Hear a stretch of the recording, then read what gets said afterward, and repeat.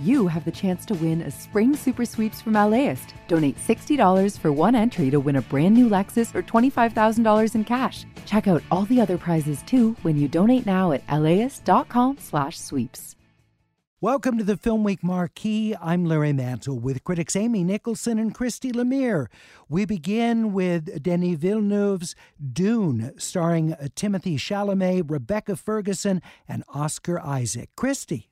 This is just part one of Denis Villeneuve's adaptation of the Frank Herbert sci-fi classic.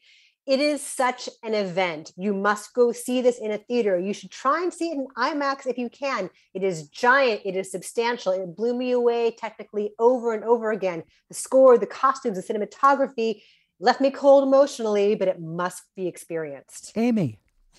Yeah, this is a movie that demands your submission, and I'm happy to give it. Denis Villeneuve really forces you, the audience, to plunge into this absolute alien mindset of these people trying to colonize the land of Arrakis, the resource of the spice, the intrigue, the palace intrigue, the betrayals, and the duty and sacrifice that are unnatural to us, but feel so natural in Denis Villeneuve's eyes. It's a really well done film. Dune is rated PG-13. It's in wide release, including IMAX format, and is streaming on HBO Max.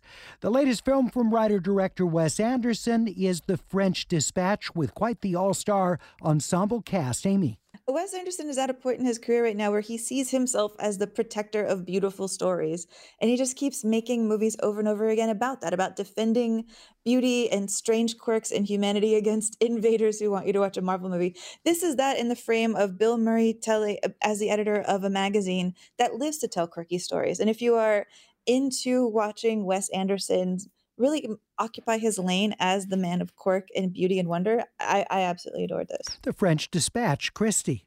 This is the most Wes Anderson movie ever, in that it's all of his self-indulgences writ large in tiny font. If you don't love his films, you will hate this. I'm usually a fan of his work, but it's just the maximalism is just overwhelming. The French Dispatch is a comedy drama. It's rated R in select theaters. And finally, Passing, Tessa Thompson, Ruth Negga star in the film, written and directed by Rebecca Hall. Christy. Incredible performances from Tessa Thompson and Ruth Negga as childhood friends who reunite in 1929 New York. They are both of mixed race. One of them is passing as white.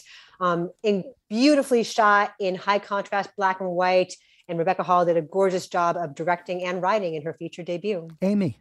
It's an absolutely knockout debut, and it's a story that's really about like friendship and people trying to occupy space in their community, find their community, push people out of their community. It's really a complicated, fantastic film. Well done.